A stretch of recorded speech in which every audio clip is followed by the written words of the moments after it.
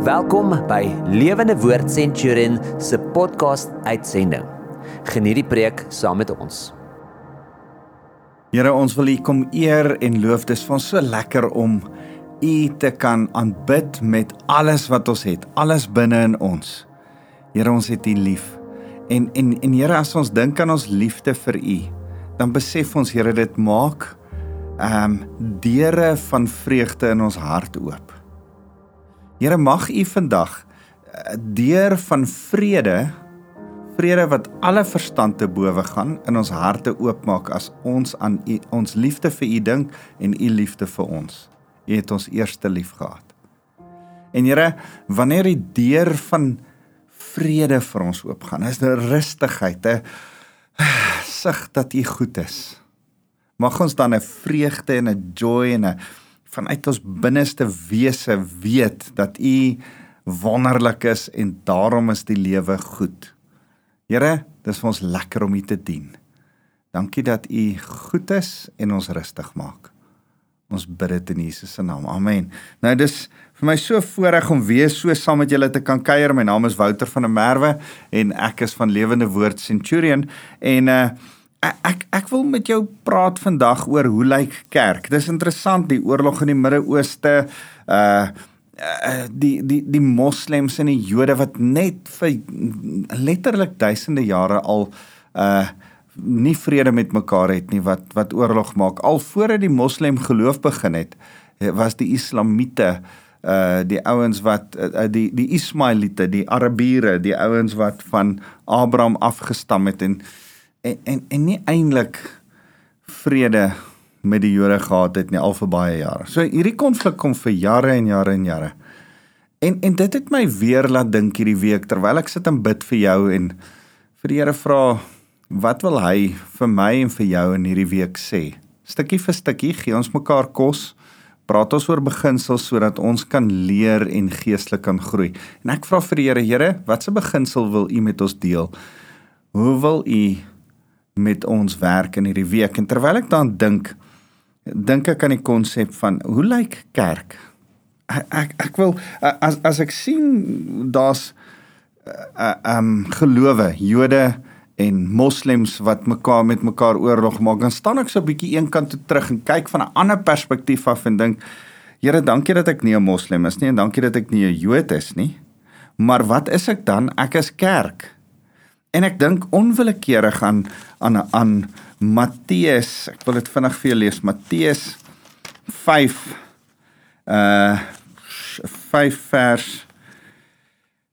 vers 9 wat sê, salig is die vredemakers, want hulle sal kinders van God genoem word. Salig is die vredemakers, want hulle sal kind van God genoem word. Ons wat se identiteit is, Johannes 1 vers 12 sê, en almal wat hom aangeneem het hy die reg, die voorreg gegee om 'n kind van God genoem te word. My en jou identiteit lê in die feit dat ons Jesus Christus ken en daarom kinders van God is. En omdat ons dan nou kinders van God is, aanbid ons die vredevors en moet ons vrede maak. En wanneer ons vredemakers is, vrede verkondig en nie oorlog nie.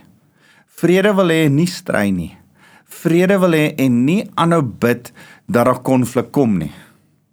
Wanneer ons vredemakers is, sal ons kinders van God genoem word. En ek wil jou aanmoedig, dis hoekom ek en jy daar is. En dit het my laat dink, hoe lyk kerk?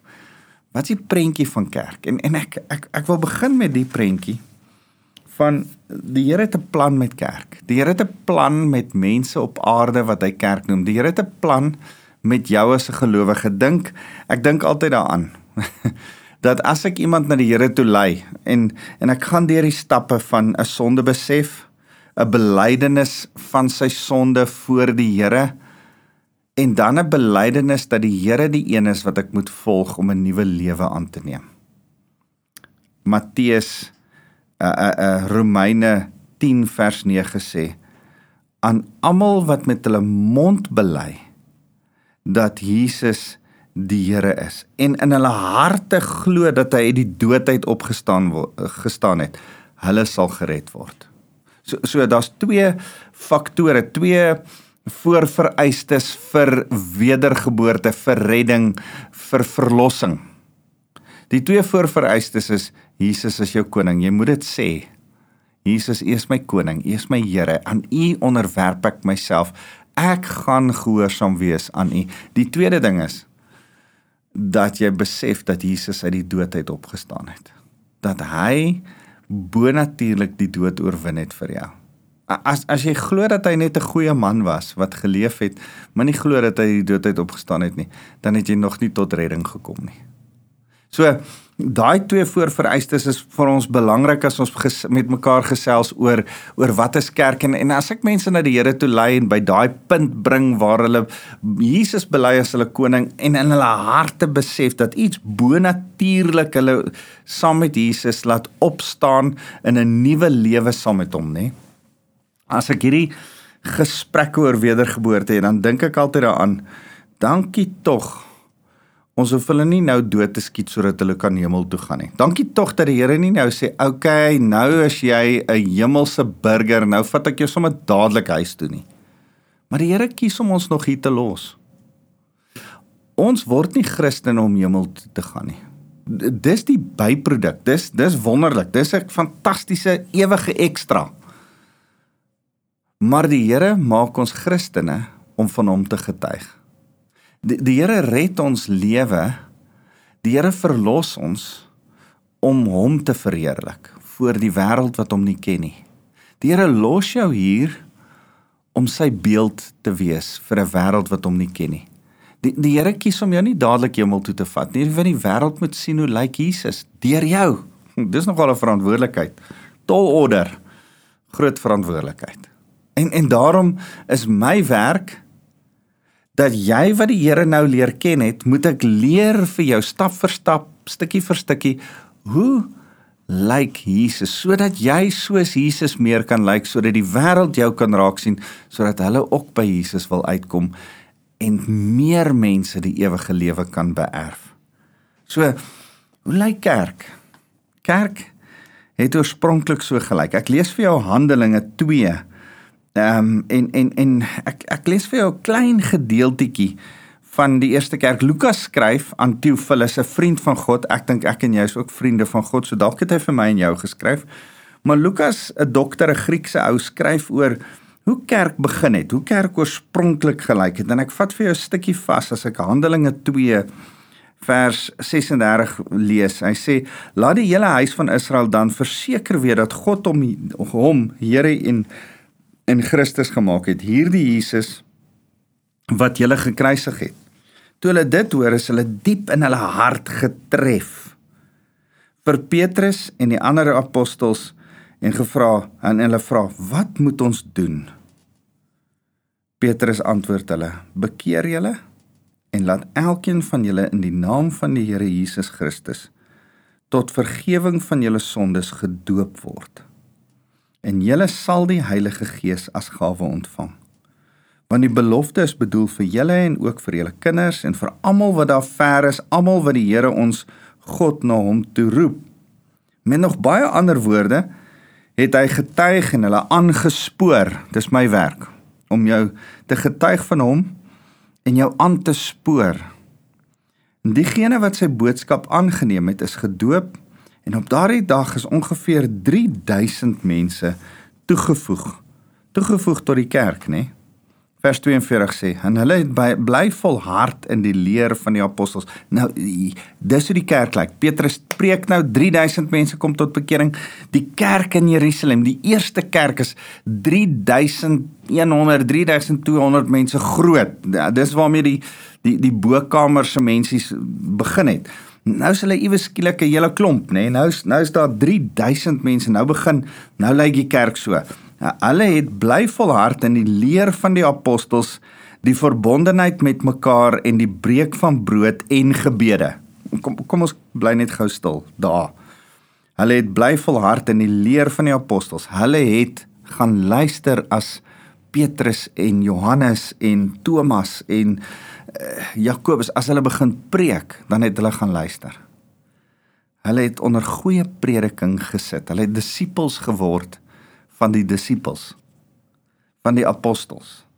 By the way, ek sal net nou met jou 'n bietjie gesels oor, dink so lank hier aan, wat is die verskil tussen 'n apostel en 'n disipel? Lekker moeilike vraag, ek kom nou net daarby. So, hulle sit nou by hierdie apostels, hulle luister, hulle begin nou hoor, en deel van dit is, hulle breek brood saam, hulle hou nagmaal saam, hulle eet saam, hulle kuier saam, hulle braai, in ons konteks, hulle, dink nie hulle het gebraai nie, maar ek en jy, so braaivleis hou, 'n lekker skaap choppie op die kolebraai, en hulle bid saam. Vers 43, almal is met ontzag vervul, en baie wonders en tekens het deur die apostels plaasgevind.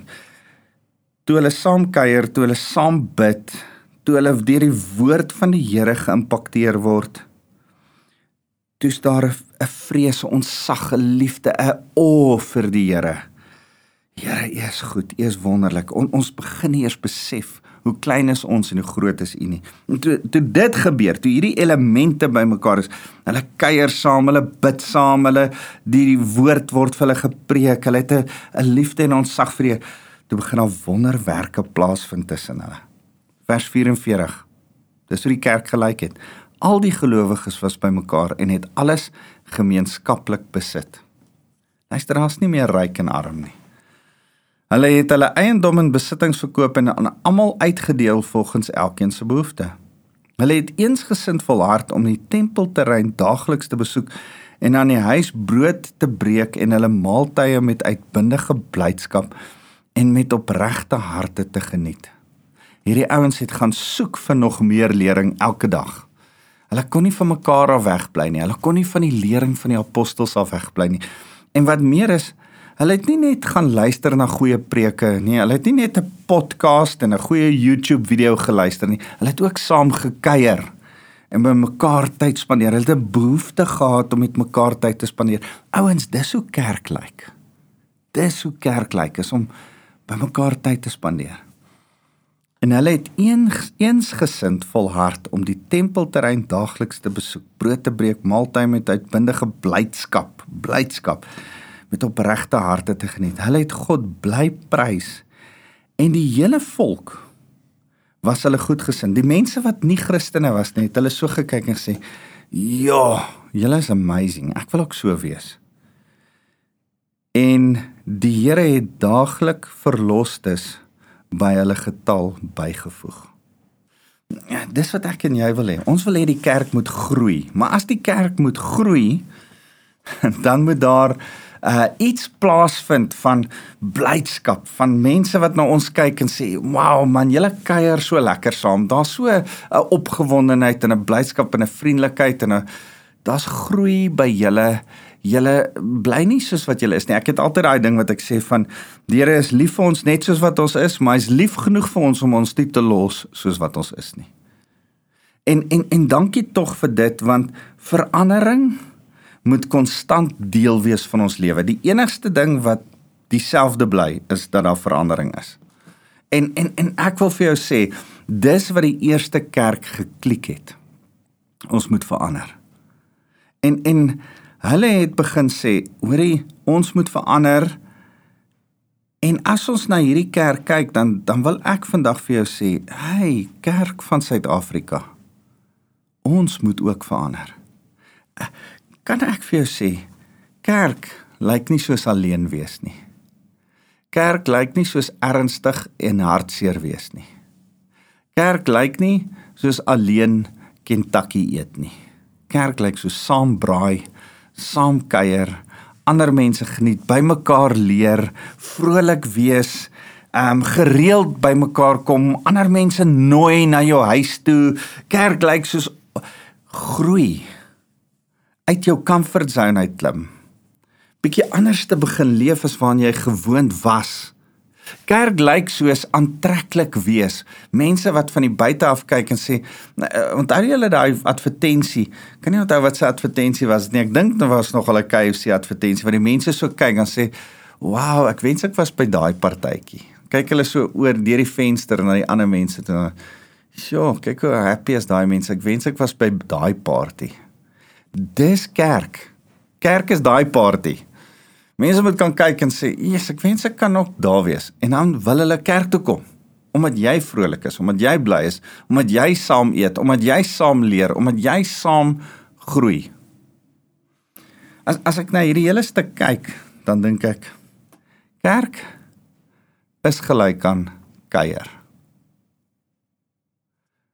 As ek dit so 'n klein bietjie meer kan definieer, kuier saam met Jesus, lei tot kuier saam met mekaar, lei tot die Heilige Gees wat by ons kom kuier, dan lei dit tot verdere saam kuier, dat gelowiges saam met ons wil kuier. Vang jy dit? Kerk lyk soos kuier. En wanneer ons kuier, verander ons, rig ons op, het ons inspraak in mekaar se lewe.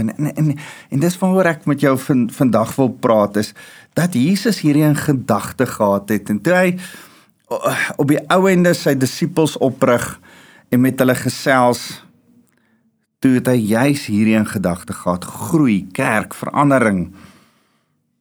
Kerk moet so lyk.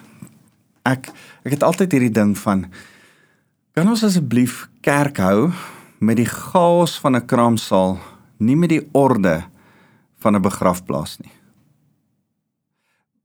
Party kerke, en ek wil nie op tone trap nie, ek was al in kerke waar daar letterlik grafte in die kerk was, St. Petersburg kathedraal, St. Peters kathedraal in Londen. Baie ander kerke, ek was al in Rusland in 'n kerk, en ek was al in Italië in kerke waar daar letterlik dooies in die kerk was. Ek was al in Suid-Afrika in kerke, waar jy eers deur die begrafplaas moet loop, om by die kerk uit te kom. Ek was nou reg in Ierland, en ook in so 'n kerk. Eers deur die begrafplaas, en dan lyk die kerk ook soos 'n begrafplaas. Alles is mooi, en stil, en dood. Ek wil nie in so 'n kerk wees nie. Kan daar maar, verskoon as ek bietjie graphiek is, maar in 'n kraamsaal is daar poef, en snot, en spoeg, en 'n gehuilery, maar daar's lewe. Daar is groei, daar's verandering, en weet jy wat? Daar kom in, en daar gaan uit. Hulle bly nie daar nie. In 'n begrafplaas, kom almal net in, niemand gaan uit nie, hulle bly daar, maar hulle is doodstil. Ek wil nie 'n kerk hê soos 'n begrafplaas nie, ek wil 'n kerk hê soos 'n kraamsaal. Dit moet maar 'n bietjie rof gaan, dit moet maar besig lyk, dit moet maar wees lewe. En dis wat Jesus in gedagte gehad het. En nou staan hy na sy opstanding by die disippels, en ek lees vir julle Matteus 28 vers 16. Die 11 disippels het na Galilea gegaan, na die berg waarin Jesus hulle ontbied het. Nie Jerusalem nie Olyfberg nie, ergens in die middel van sy opstandingstyd, sy 40 dae op aarde, wat hy na sy opstanding, voordat hy hemel toe gegaan het, gebeur hierdie. Vers 17, toe hulle hom sien, het hulle hom aanbid. Hy was God. Jy aanbid nie iets wat nie God is nie. Hulle het hom aanbid. Hulle het besef hy is God. Hulle aanbid hom nou. Hulle het nou eintlik tot bekering gekom. Onthou Romeine 10 vers 9. As jy met jou hart, met jou mond bely dat hy Here is, en met jou hart glo dat hy uit die dood het opgestaan het, besef jy, al het hulle hom gevolg, toe hy sê, volg my, dan maak ek julle vissers van mense. Al het hulle hom as die Messias erken, toe hy sê, wie sê die mense is ek? En Petrus sê, hy is die Messias, die Seun van God. Toe sê hy, vlees en bloed het dit nie aan jou openbaar nie, die Gees van die Here het met jou gepraat, Petrus. Al het hulle dit geklik, het hulle nog nie tot bekering gekom voor Johannes 8:20 nie. Eers in Johannes 20, dan verskyn hy aan hulle, met sy opgestane liggaam, bonatuurlik in die bokamer, en hulle sê, my Here en my God, Johannes 20 vers 28 sê Thomas, my Here en my God, toe hy die opgestane liggaam van Jesus sien, en volgens Romeine 10 vers 9, wat Paulus verduidelik, kom hulle eintlik daar tot bekering. Hulle was volgelinge van Christus, maar daar word hulle Nuwe Testamenties gered. Nou gelukkig weet ons, daar's Ou Testamentiese volgelinge, Dawid, Abraham, Isak, hier is ons Ou Testamentiese volgelinge, maar Nuwe Testamentiese redding lyk anderste. Hier word hulle gered. En Jesus sê, hy vat hulle aanbidding. Sommige het getwyfel, vers 18 sê, Jesus het nader gekom en vir hulle gesê, aan my is gegee alle mag in die hemel en op aarde. Aan my is weer die autoriteit teruggegee, en wat hy per implikasie sê, en op ander plekke, dan sê dit, en ek gee dit nou weer vir julle terug. Kom ek gaan gou saam met jou 'n stukkie teologie deur. Jesus het die mens geskape met goddelike autoriteit op aarde om te heers. Die Here het gesê, gaan heers, voor die sondeval het hy gesê, gaan heers oor die skepping, so asof ek sou heers oor die skepping. Goddelike autoriteit. En toe gebeur die sondeval. Nou, as jy abdikeer, as 'n koning abdikeer, ek dink in die 40 jare het die 1940s het die Engelse koning geabdikeer, want hy wou met 'n ander vrou hê.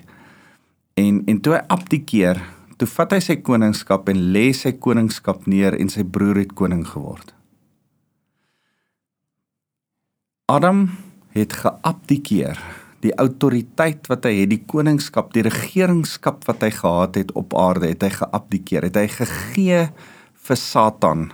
En Satan het die heerser van hierdie wêreld geword. Satan het mag oor lewe en dood gehad. Satan het hierdie wêreld oorheers. En dit het Jesus gekos om uit die doodheid op te staan en doderyk toe te gaan en die sleutels van die doderyk te gaan oorwin en die mag van Satan te bind en te gaan vat die autoriteit terug van Satan af en gesê, dit behoort nie aan jou nie. Dit behoort aan mense, daarom het ek 'n mens geword om dit te kom terugneem en weer vir mense in hulle hande te gee. En ek en jy staan vandag met die autoriteit van Jesus, hoe hy Adam oorspronklik gemaak het, as jy 'n Christen is. Wanneer jy in Jesus glo, dan staan jy met hierdie autoriteit. Met hierdie autoriteit, sê hy in vers 19, gaan dan en maak disippels van al die nasies, deur hulle te doop in die naam van die Vader en van die Seun en van die Heilige Gees, en hulle te leer om alles te onderhou wat ek hulle beveel het. En kyk, ek is met julle al die dae tot aan die volëinding van die tyd. Nou as die Here vir jou autoriteit gee en sê gaan, dan staan ek vandag voor jou en ek wil vir jou sê, ek wil hê jy moet hierdie sirkel sien. In die eerste plek sê hy vir jou gaan. Dis stap nommer 1. Jare terug het ou oom die oomie wat met ons oor selgroepe kom praat het, vir ons geleer uit Singapore uit. Hy het vir ons geleer oor 'n diamant, 'n baseball diamant, tipies Amerikaners. En dit het altyd by my vasgebly. Nommer 1, hardloop jy na nommer 2 toe, nommer 2 gaan jy na nommer 3 toe, 3 van 3 af gaan jy na nommer 4 toe, van 4 af gaan jy weer terug na nommer 1 toe. Ek wil hê jy moet daai prentjie in jou kop sien. En sê nommer 1 is gaan. Gaan en maak disippels. Gaan uit jou comfort zone uit. Gaan en wees jy iemand wat die opdrag van die Here gehoorsaam. Gaan en besef, die Here het jou op aarde gelos, die Here het jou nog nie hemel toe gevat, en die Here maak jou getuienis vir ander mense. Jy moet getuig van hom, jy moet gaan. En ek wil vandag vir jou sê, hierdie opdrag is vir jou, net soos wat dit vir my is. Jy moet gaan. Jy moet gaan by jou werk en van Jesus praat. Jy moet gaan by jou kinders en jou kleinkinders en van Jesus praat. Jy moet gaan met jou bure en van sy goedheid getuig en hulle vertel van die liefde van Jesus. Jy moet gaan en bereid wees om nie stil te bly nie. Gaan. Die tweede plek waar jy aankom, die tweede bof, die tweede een waar jy arriveer is, gaan en maak disippels. Die disippels maak is wat Jesus gedoen het toe hy gegaan het. Filippense 2 vers 5 tot 10 verduidelik hoe Jesus aarde toe gekom het. Hy het gegaan. Vader het hom gestuur aarde toe. Hy was die eerste apostel, gestuurde. En hy gaan en hy maak disippels. Hy kry vir hom 12 disippels en vir 3 jaar lank wys hy hulle hoe lyk Christendom. Leef hy dit voor hulle uit. Wys hy vir hulle, dis anders as die Ou Testament. Wys hy vir hulle wat lewe is. En dan, as ons klaar disippels gemaak het, dan moet ons daai disippels vat en hulle doop in die naam van die Vader en die Seun en die Heilige Gees. Wanneer ons iemand doop, dan vat ons hom in die eerste stap van gehoorsaamheid. Doop is wanneer jy jou ou lewe aflê en uit die water uit opstaan in 'n nuwe lewe. Doop is die eerste doen van Christendom wat jy doen. Doop is eintlik jou geloofsbelydenis. Dit wat ek en jy gedoen het, ek het in 'n kerk eendag belydenis van geloof afgelê. Staan nêrens in die skrif dat jy moet belydenis van geloof aflê nie. Jou belydenis van jou geloof is wanneer jy deur die doopwater gaan gedoop word. Dis die derde ding. Dis die derde ding waar ek en jy ons gehoorsaamheid wys en sê, ons dien die Here. En dan die vierde ding, gaan en leer hulle om alles te onderhou. Leer hulle.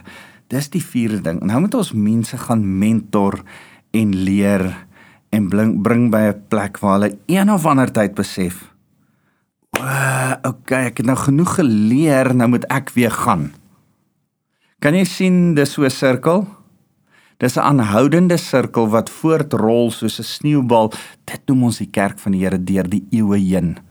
Gaan, maak disippels, doop hulle, laat hulle begin doen, leer hulle, mentor hulle, maak die woord vas in hulle, laat hulle weer gaan, laat hulle weer disippels maak, laat hulle weer mense doop, laat hulle weer mense leer, sodat daai mense weer kan gaan. En so gaan die kerk aan en aan en aan en aan. Man, ek is so opgewonde. Dis hoe kerk lyk.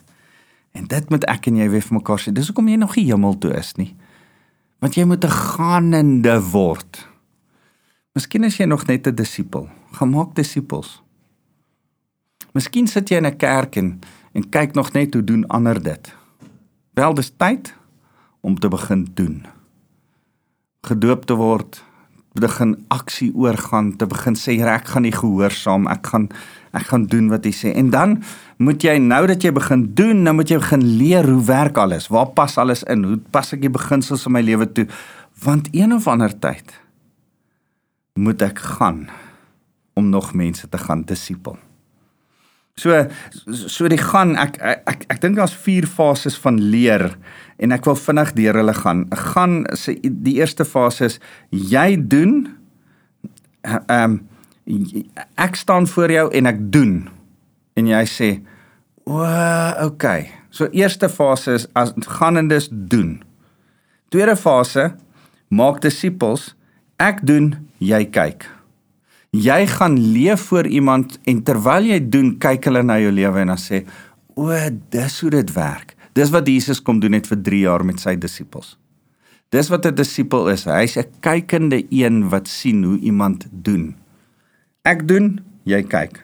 Nommer 1, ek doen. Nommer 2, disipel, ek doen, jy kyk. Nommer 3, ek en jy doen nou saam. Dis wat doopelinge doen, doenende mense doen. Mense wat begin om die evangelie te doen.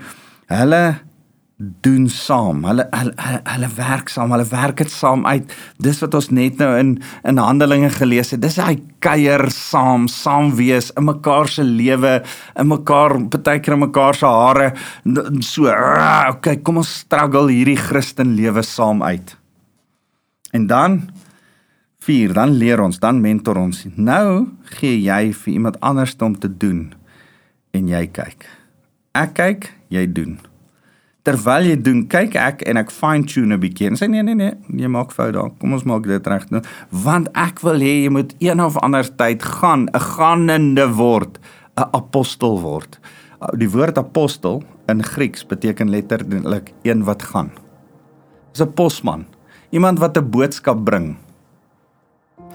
Jy moet leer hoe om 'n gaanende te word, want een of ander tyd moet jy gaan om disippels te maak. En daarom doen ek, dan doen ek en iemand kyk vir my gemeente kyk vir my, dan sê ek vir die gemeente, okay, nou is julle op 'n stadium, wat ek en julle saam leef, saam werk, saam lewe hê. En dan kom ek op 'n punt waar ek sê, ouens, nou het jy al bietjie geestelik gegroei, nou wil ek bietjie terugstaan en ek wil sien hoe doen jy dit, sodat ek inspraak in jou lewe kan hê, want nou moet ek jou stuur sodat jy kan gaan doen. Dis waaroor die evangelie gaan. Dis die evangelie in kort. Ek en jy die voorreg om kerk uit te brei. Ek sê altyd oor kerkplanting en kerk uitbrei, die ware vrug van 'n appelboom is nie appels nie. Dis nog appelbome. En ek wil vir jou aanmoedig. Moenie net dink dat om goeie goedjies te doen die vrug van jou lewe is nie. Nee. Goeie goedjies doen is great, is wonderlik, doen goed vir die Here, gee armes kos, maak koffie vir jou buurman, dis fyn. Maar ware vrug van 'n gelowige is nog gelowiges. Ware vrug van die kerk is nog kerke. Ek het by hierdie stukkie geskryf in Matteus 28, disippels word apostels. Want Jesus het hulle sy disippels gemaak, maar omdat hy hulle weer gestuur het, die oomblik toe hulle gaan en vertel, het hulle apostels van die evangelie geword. Kan ek jou roep om nie net 'n disipel te wees nie, maar 'n apostel. Kom ons bid saam. Here, dankie dat U goed is. Here, dankie dat ons die evangelie verstaan en verstaan dat oor eeue heen daar gaanendes was, wat disippels opgerig het, wat hulle geleer doen het deur hulle te doop, en wat hulle geleer het, stelselmatig geleer het, al die waarhede van die woord, beginsels, sodat as hulle dit toepas, hulle kon besef, een of ander tyd, hulle moet gaan. Here, wat 'n voorreg. Dankie dat ons nie net by disipelskap kan bly nie, maar apostels kan word. Ons eer U, Here Jesus. Daarom seën ek elkeen wat na my luister met die vrede van Christus, die vredevors wat alle verstand te bowe gaan, sodat die liefde van die Here in hulle harte bly brand vir die mense. Vader se liefde vir ons in ons harte kan wees, want hy het Christus gestuur vir ons, mag ons ook dan gestuurdes van hom wees. En Here, mag ek kom bid, dat die Heilige Gees ons sal toerus, disipels sal maak, sal leer, sal help doen, sodat ons sal gaan in 'n wêreld in, wat honger en dors na die lig van Jesus. Ons eer U, Here. Amen.